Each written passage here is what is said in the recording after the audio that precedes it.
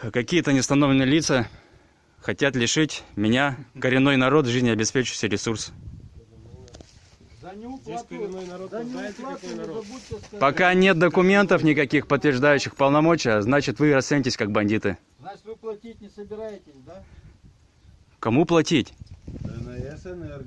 Я сейчас тоже кому-нибудь приеду и скажу, давай ты мне платить будешь.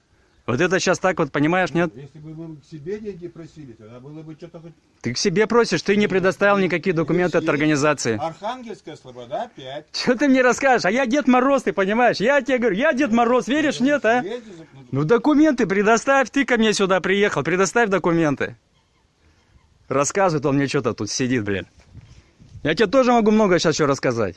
Звони диспетчеру. Звоните, давай, давай. Сильный человек, не хочет это самое, блядь. Пусть наряд посылают туда, или что, блядь. Чего ты? Диспетчер едет туда, наряд поставит, что-то. Хочешь, чтобы наряд приехал? Не согласен. Угрожать мне тут не надо еще.